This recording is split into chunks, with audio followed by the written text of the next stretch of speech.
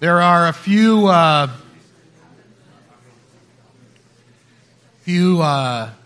sleepy eyelids out here this morning. So many of us, or some of us at least, were at the wedding of one Tucker Arnold and one Zoe Woods last night. It was a wonderful time. Zoe Arnold, but it was the wedding of Zoe Woods. I sent Tuck a text about 45 minutes ago and asked him where he was. He didn't respond. Commitment of the kids these days, you know. I mean, anyway, it was a great time, and we are so excited and blessed by those guys and happy for them. So, as I mentioned, I've not been with you in 2 weeks. I don't like being gone that long. I was with all the Vineyard Missions leaders in Colorado Springs, and then we did a leader care weekend tagged on to the end of that, which is sort of a little retreat. Donna came out and joined me for that part of the event. It was really fun, but we had a very interesting experience in Colorado. A week ago today, last Sunday, we went out in the afternoon. We were doing a kind of a spiritual formation exercise. We were in a really beautiful place in Colorado Springs, retreat center there, and so we were out kind of doing a prayer walk. We're out walking, and it was 81 degrees outside. It was like the perfect day. Crystal clear blue skies, mountains. I mean, it was unbelievable. 81 degrees. The weather report said it was going to drop to 31 and snow overnight. We were flying out of Denver, which is about an hour and a half away. So as soon as our meeting was over in the afternoon, we took off to Denver to kind of get ahead of the storm. And we're literally driving, and I've never had this before. I'm watching the temperature, and the car gives the little thermometer, you know, dropping, and it literally went 50 degrees in about 6 or 7 hours, from 81 to 31.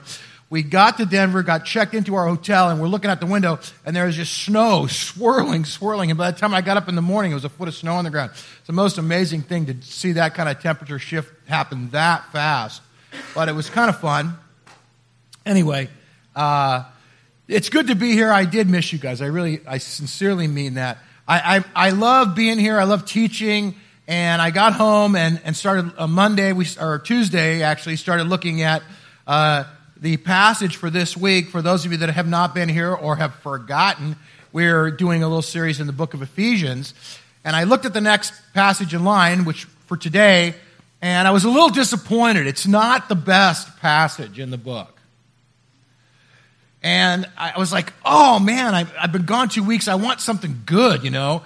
And I looked at the next section right after this one that will be for next week. And it was, oh man, it's so juicy. It was so good. And I thought for a minute, you know, I think I'll just skip this one and go right to that one. That was my plan for about a day. And then I kind of got a little bit convicted. I sort of thought, well, it is in the Bible. It's got to be there for a reason. Is there not something we can get out of this? And so I'm going to do my best to take something that I think is maybe a little bit confusing or doesn't seem to have context for us and see if we can't pull some meaning for us out of that. But let's pray that God will give me grace to do that first. Father, thanks so much for your word, and that we can look to your word. We can grow, we can learn, and we can continue to be transformed into the image of your Son through that process. We ask you would just bless this time this morning. In your name we pray. Amen. All right, so with that, we're in Ephesians chapter 3 today, beginning in verse 1. This is about the first half of the chapter, I believe. So I'm going to read this. You can read with me, and then I'll see what we can get out of it. For this reason, which points back to the last chapter, I, Paul, the prisoner of Christ Jesus for the sake of you Gentiles. And again, Paul is in prison here. That's not a figure of speech. That's literal. We don't know where exactly he's imprisoned at this point, but he is in prison. And he says, surely you have heard about the administration of God's grace that was given to me for you. That is, the mystery made known to me by revelation, as I have already written briefly. In reading this then, you'll be able to understand my insight into the mystery of Christ, which was not made known to people in other generations, as it has now been revealed by the Spirit to God's holy apostles and prophets. This mystery is that through the gospel, the Gentiles are heirs together with Israel, members together of one body, and sharers together in the promise in Christ Jesus. I became a servant of this gospel by the gift of God's grace given to me through the working of the power, His power. Although I am less than the least of all the Lord's people, this grace was given me to preach to the Gentiles the boundless riches of Christ and to make plain to everyone the administration of this mystery, which for ages past was kept hidden in God, who created all things. His intent was that now, through the church, the manifold wisdom of God should be made known to the rulers and authorities in the heavenly realms, according to His eternal purpose that He accomplished in Christ Jesus our Lord. In Him and through faith in Him, we may approach God with freedom and confidence. I ask you, therefore, not to be discouraged because of my sufferings for you, which are for your glory.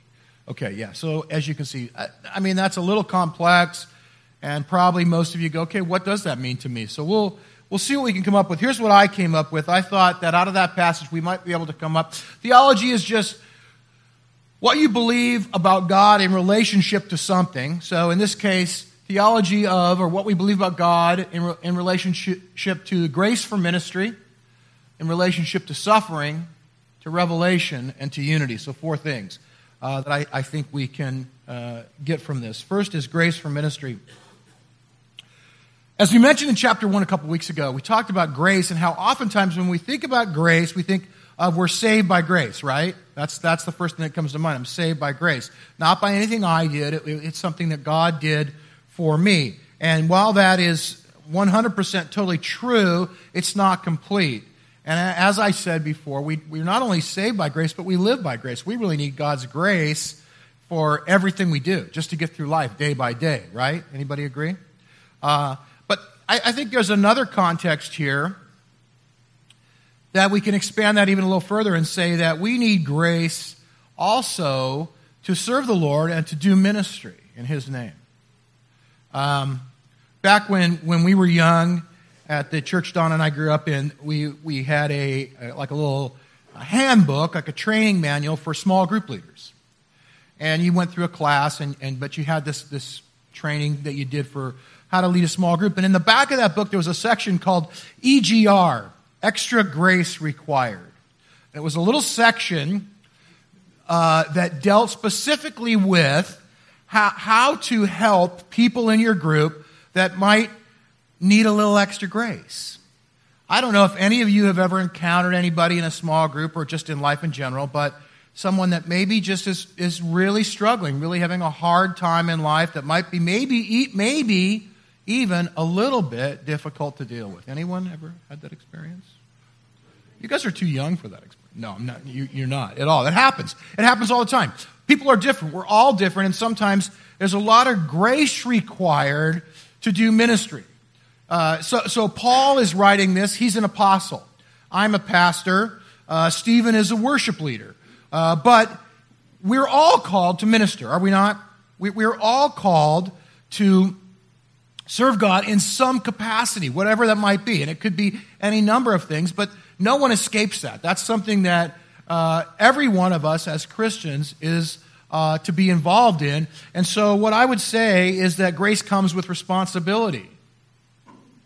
It's not just, the grace of God, I'm so glad I'm forgiven of my sins. I'm so glad I'm free, I'm set free, I'm redeemed, I'm healed, whatever it is that God's done. Yes, those things are true, but that comes with a responsibility. It's not just those things have been given to you, but now because they've been given to you, you have something to do with that. Paul talks about the administration of grace here. What he's talking about really is being a manager of grace. Okay? He's talking about how do we take the grace of God and distribute that appropriately among other people. When we receive grace, it doesn't end there. We then are responsible to help convey. We become conveyors of grace, distributors of grace, managers of grace. We help other people come into the place of knowing and receiving that as well. Grace connects us together as a body. It also empowers us for ministry. Without God's grace, I have no ability to do anything in Him, and nor do you. And furthermore, it releases us to do that. So it really is a powerful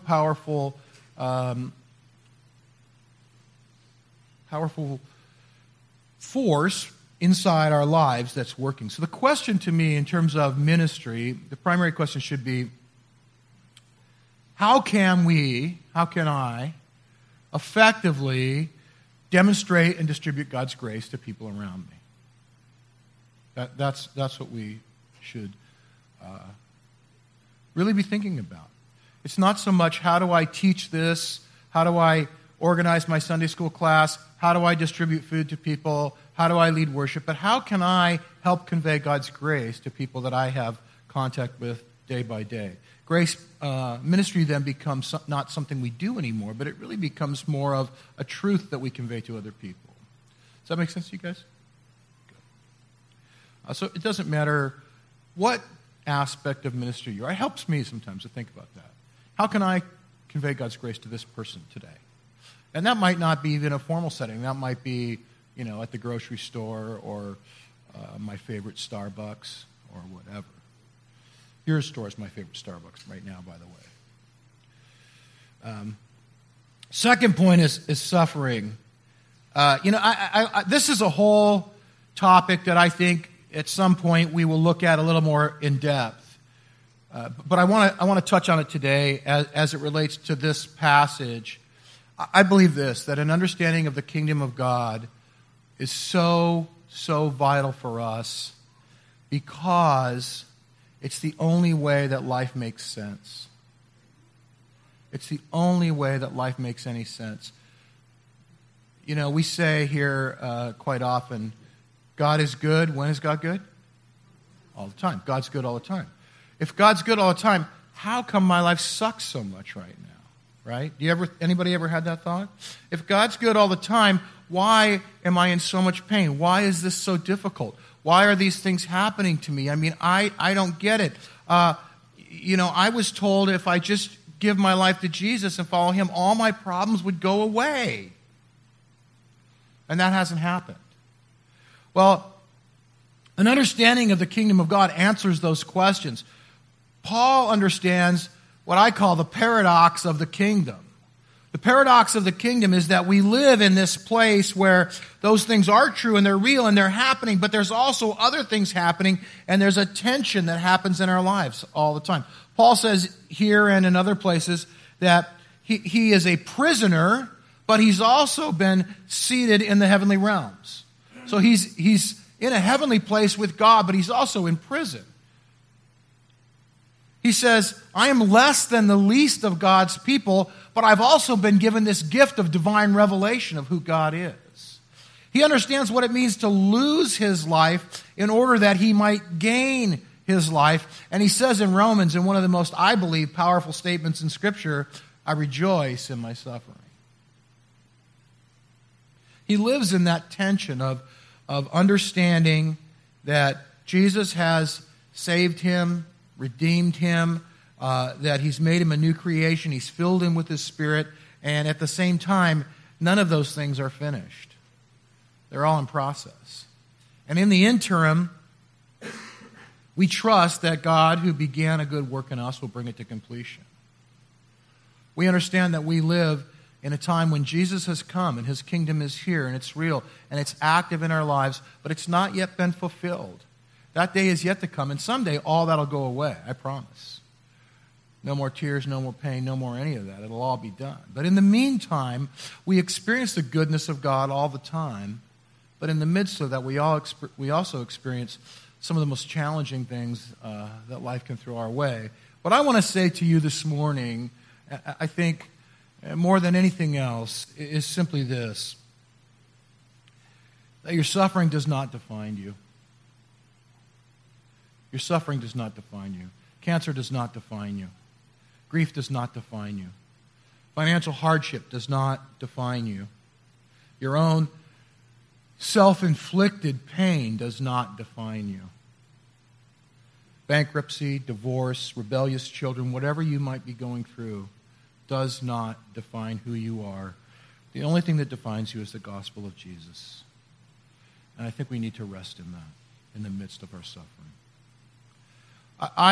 I appreciate this passage myself because it deals not just with suffering in a broader sense, but really specifically with suffering as it relates to ministry. And I want to let you in on a little secret. If you engage in ministry in your life on any level whatsoever, you will get hurt.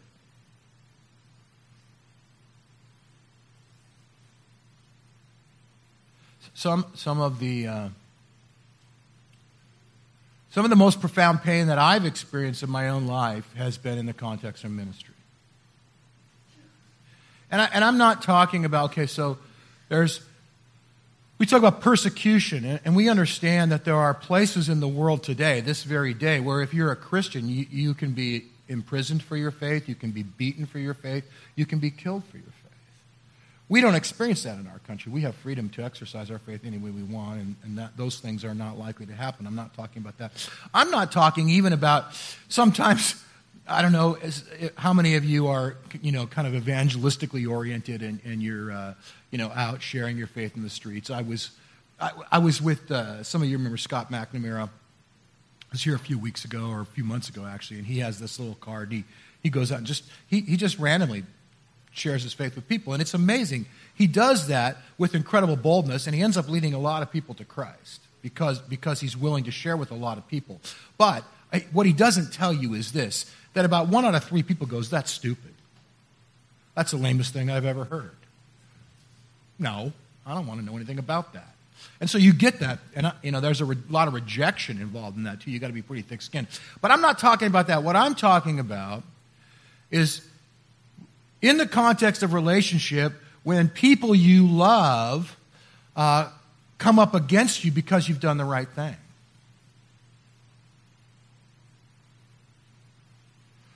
I'm talking about when you pour your life into somebody and they tell you, "You know what, I'm going to leave the church because there's not enough single girls here, and I really need a date." Oh, you think that's funny? You pour your life into somebody and they say, "You know what, I'm going to leave and go to this other church with a big happening youth group so my daughter will want to live with me and not my ex who's in Vancouver. But hey, you know what? You're still my pastor. You'll always be my pastor. This is just something I have to do right now." Thank you so much. There's pain in ministry. We're going to go through that. And the question is, why? So I've just made everyone decide, hey, I don't think I like this anymore. Why would anyone sign up for that? If you know you're going to get hurt going into something, why would you do it? I think Paul has 2 responses to that, and I share those. The first is this: it's a point of identification with the death and resurrection of Jesus on behalf of other people. Paul recognizes that Jesus suffered for us, and if Jesus suffered what he did for us, maybe it'll be okay for me to suffer what I suffer, which I can pretty much guarantee won't be anything close to what he did. The second thing, and maybe the most profound, is this, that the privilege of working with God and having access to God and the security of eternal relationship with God is greater than anything I might go through. He tells us that in Corinthians. He says, "Our light and momentary troubles are achieving for us an eternal glory that far outweighs them all." I really believe that whatever we go through, what we gain on the other side of that is better. And I mean that not only in terms of our eternal security with him, but I mean it in this life too. I've been in ministry for almost 40 years, not quite, and I wouldn't do it any other way. Yeah, it's been hard at times, it's hurt at times, but it's been the most wonderful thing I could ever experience. I mean, last night, I'm just going to tell you, watching, I tried to get a picture pulled up, but I didn't do it quick enough, but watching Tuck and Zoe come up that aisle at the end when they're leaving their ceremony and how excited they were. It's just so much joy. It's just so much joy, and I wouldn't trade that for anything. It's a precious, precious thing. All right. Revelation. Revelation is simply this. It's God making himself known. Okay, so that's what we mean by that. The gospel is good news, right? We've heard that. Can I tell you this? It's not just a good idea. It's good news, but it's not just a good idea.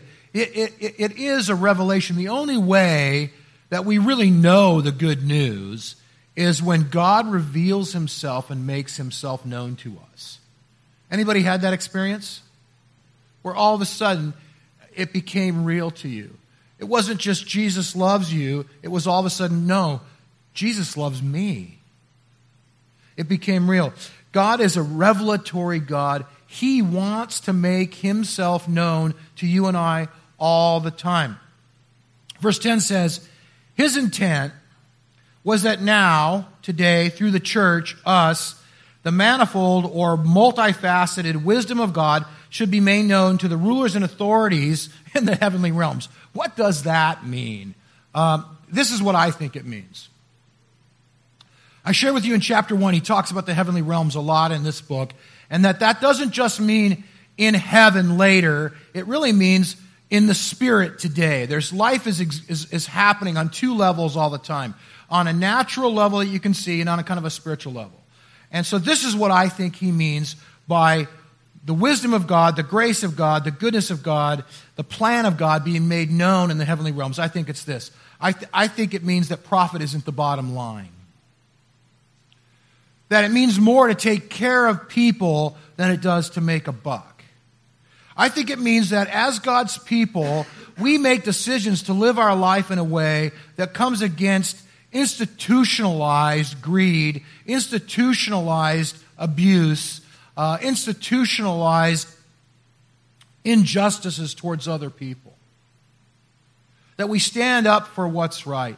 It means taking a stand against systemic injustice. Taking a stand when we see those things. Every now and then you hear a story about a whistleblower who came against some big corporation. And usually it's not a good story because they inevitably get fired and sometimes get sued or whatever. But the truth is they did what was right. I think that's what it means. I think it means breaking through that spiritual realm of things that sometimes we just go, well, that's just the way it is. It's just corruption. Well, no, it's not that. It means that as God reveals himself to us, we make that known by standing up for who he is and what's right. As he makes his grace and mercy known to us, we come against those things in this world that are counter to that. We become justice in an unjust world. And I think so. You go, I don't work for a major corporation, but I think you can do that in little ways every day. At school, at work, just with a coworker or an employee. You can there might be things that you see in that context that aren't right, and you go, I want to do what I can do to make that right. I'm going to tell you that will come at a cost. You might lose your job. You might lose a friend. But you know what else will happen? And this is the thing: you'll make Jesus smile. I really think it honors God and it glorifies him when we say, I'm going to do what's right. I'm going to reach out and help this person who's suffering injustice today. Last thing is theology of unity. So again here, the passage talks about Paul. So understand, Old Testament, right? Israel was the people of God. Jews were people of God. Now Paul's saying, hey, what I'm doing, what I've come here to do is to let you know that now you can all be the people of God. Well, that doesn't have a lot of meaning to us today. The Gentiles have taken over the church, right? How many of you guys Jewish? Anybody Jewish? No one. Oh, interesting. We've taken over the church. So the whole Jew-Gentile thing has very little meaning to us. So what might this mean in our context today? Here's what I think is this. Little review.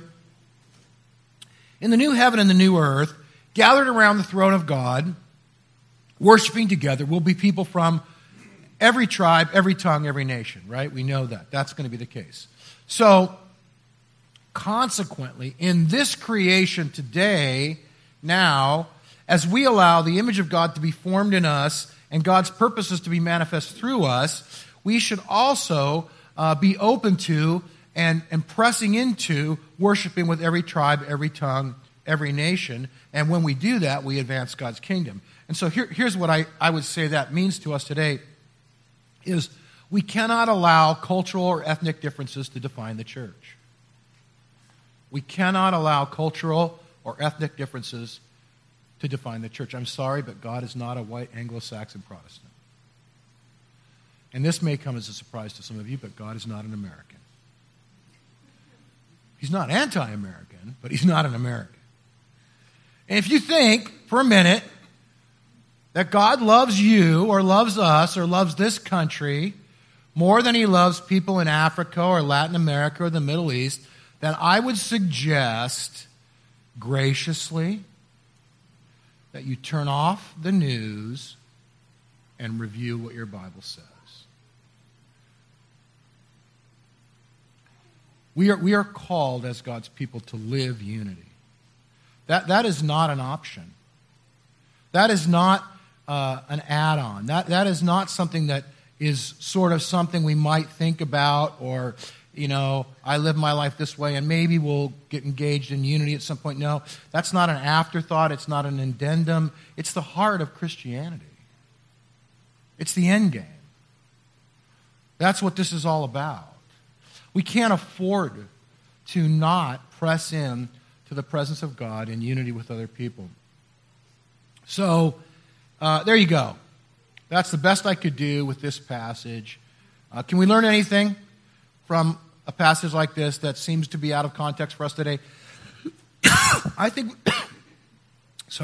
we can learn this. One, God has a plan. God has a plan. He's making the plan known to us, and he's including us in working the plan. He wants you and I to be part of working the plan. That's what we can learn from this passage. Won't always be easy, won't always be fun, but it'll be worth it in the end. I think that's the point that Paul's making in these first few verses of Ephesians 3. So let's stand, and Stephen, why don't you come on?